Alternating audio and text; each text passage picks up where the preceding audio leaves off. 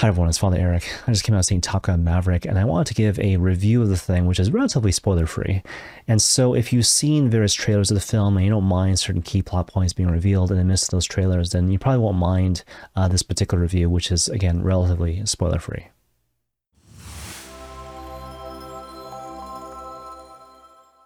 So the first thing that comes to mind with regards to Top Gun Maverick is that basically there's like the movie behind the movie, right? And so with every movie that's like really well thought out, really creative, really well written, again, there's always like the movie behind the movie or like the plot behind the plot. And so, for example, when it comes to Top Gun Maverick, on the face of it, it seems like the movie is pretty simple, right? It's about the lead character, Maverick, played by Tom Cruise, who is reassigned from being an active fighter pilot to becoming an instructor at Top Gun, which of course is a really high-end flight academy, if you will. And specifically, it seems to be like, here's this guy, he's being assigned to teach these young pilots to prepare for a real mission in enemy territory. So again, on the face of it, that seems to be the basic plot of Top Gun Maverick. But again, a lot of times when it comes to really good movies, there's the movie behind the movie or like the plot behind the plot. And so from my perspective, it seems to be that the real theme of the movie has to do with growth in terms of spiritual maturity. And so given all that, the central focus of the film in a certain sense is how do you resolve this tension? This tension between who you see yourself to actually be and the calling that God has actually given you in the context of your particular life. So for my money, the turning point in the film takes place when the Maverick character has a really important conversation with a key person from the previous film who shows up partway through the film in the context of a really important cameo. And because I want to keep this reflection relatively spoiler-free, I'm not going to reveal to you who that person is, but if you watch the film, you'll know what I'm talking about. Suffice to say, for our purposes today, though, that basically this conversation that Maverick has with this character is emblematic of conversations that we might have with God when it comes to key moments in our lives, right? So it's really important from a spiritual perspective to look at how this particular conversation develops from a narrative perspective, because it reveals to us how we're supposed to engage with God in the context of prayer when it comes to addressing these key questions. Questions involving, again, spiritual maturity, or perhaps this tension between who I am or who I perceive myself to be and the calling that God gives me in the context of my particular life. So the first thing to notice about this particular conversation is that it's really economical, right? And so Maverick obviously has a lot of things in his heart, a lot of deep longings, a lot of deep desires, but at the same time, the responses that he gets from this other character are very brief and very much to the point. And even when Maverick tries to deviate to talk about other things, the other character won't let him do it, right? And so it speaks to a really important point in the spiritual life. Namely, this idea that when it comes to the subject of prayer, if we really want to have this deep, authentic, and intimate dialogue with God our Father in the context of prayer, well, then what do we got to do? We basically got to be real, right? We got to be real with ourselves. We got to be real with God. We got to have the courage and the wherewithal to face our fears, to face the messiness out there, to face the messiness with our own hearts, right? Because God is very much the God of reality.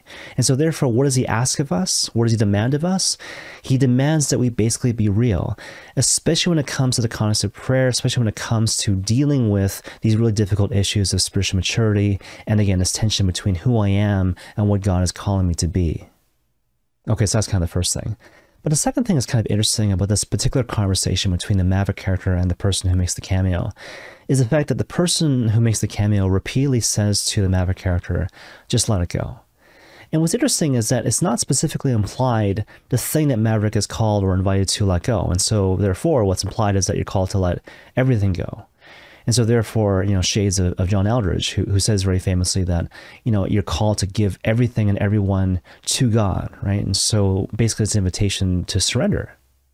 And for me, it kind of reminded me of this really interesting story I heard back in the day about this older priest who was once having this vocations crisis, as a result of which he apparently went on his personal retreat, fully expecting that at the end of the retreat, he would basically leave the priesthood. And so early on during the retreat, what happened is that he would, go to the Lord in prayer and kind of say to him all these things that were wrong about his life, all these concerns that he had about himself and his vocation and whatever.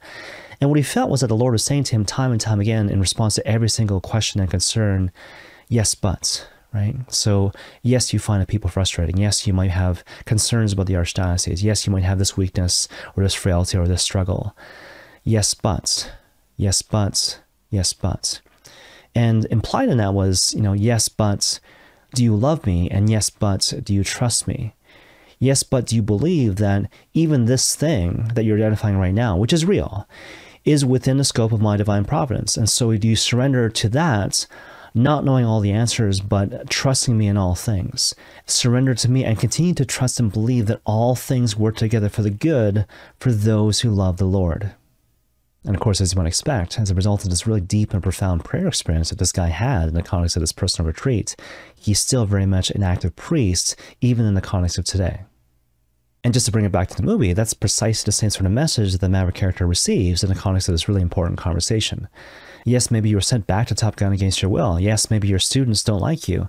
And yes, maybe you think your particular skill set doesn't match the vocation at hand. But still, do you believe, in spite of all that, that it's no accident that you're actually here? And so to kind of drive the point home, Maverick is told at the very end of the conversation, quite emphatically actually, the Navy needs you, and basically these kids need you. As if to say to him that even though you might see, God's will for you and your will being in tension, in reality, deep trust in God and deep trust in yourself are both one and the same thing. So trust yourself, trust your vocation, and don't run away from your life, but realize it's no accident that you're right here with these people in this situation.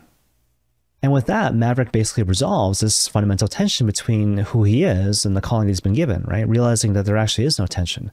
And so once he gives himself permission to just be himself, he actually, ironically, funny enough, becomes the perfect teacher, leading his students to real spiritual maturity. And so one of the first things he actually does is that he encourages the students to basically play. And so basically they spontaneously take up this game of beach football, of course reminiscent of that really famous volleyball scene which took place in the original film. And even though Maverick tells his superior officer that he's trying to teach these kids teamwork, the key line in a certain sense in the scene is when Maverick says they're not keeping score, which really underlines the fact that these people are actually engaging in play as opposed to something purposeful or functional. It might suggest that that's a really important principle when it comes to developing a real sense of spiritual maturity, which is basically to say this. If I'm living my life in such a way where there's not a natural sense of rhythm, where I'm working and I'm playing and I'm resting, then in a certain sense, there's something not Christian about that. So again, I need to be very deliberate and very intentional in terms of incorporating in my regular routine this rhythm of work and play and rest and all those things that I need to become the person that God has called me to be. But Maverick actually takes it one step further, right? So there's a part in the movie where the students are kind of despondent, right? So they're doing like trial runs in anticipation of the real thing, and no one can really make it. And so what Maverick does is that he takes upon himself to take the lead, to show them that it can be done by running the drill himself.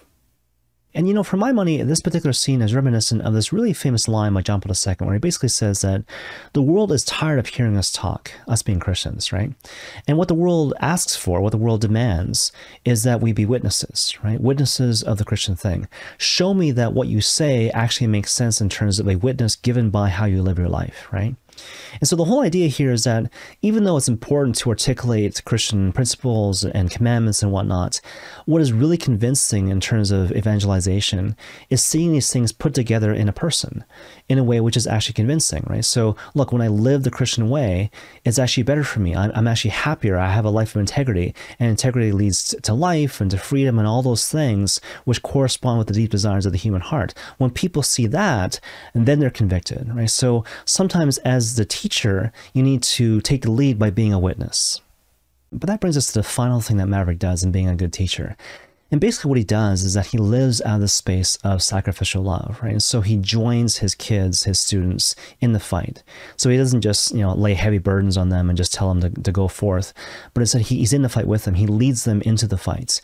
And in the midst of the fight, he actually takes it one step further by putting himself in harm's way to make sure he puts himself out there to make sure that they're safe, to demonstrate his real care and concern for them. And of course, this is precisely what we find in the context of the gospel, where the Lord himself says, people will know that you are my disciples based on the love that you have for each other. And of course, what the Lord says on top of that is, you must love each other as I have loved you. Speaking to the fact that the love which is most compelling in terms of evangelization and witness is indeed sacrificial love, where I die to myself such that others might live. Okay, one final point, and I'll kind of end with this. So even though I've been talking at length about how this particular film, Top Gun Maverick, has really done a good job in terms of embodying certain key principles when it comes to spiritual growth, spiritual maturity, however you want to frame it, at the same time, I want to make sure you have the right takeaway message, right? Because the takeaway message is not, if you want to become the person that God is calling to be, disregard authority, disregard rules, be a maverick, if you will, right? Because if you look carefully, that's not exactly what Maverick does. So he's mindful of structure, he's mindful of rules, he's mindful of authority. He has the wisdom to seek other people's advice in terms of trying to figure out what's the right thing to do. But at the same time, the genius of Maverick is that he goes farther. And so in a certain sense, it's reminiscent of the really famous gospel of the rich young man, right? Who very famously goes up to Christ and asks him, what good deed must I do to inherit eternal life? Which basically speaks to this deep longing he has in his heart for peace and joy and freedom and all those things, right?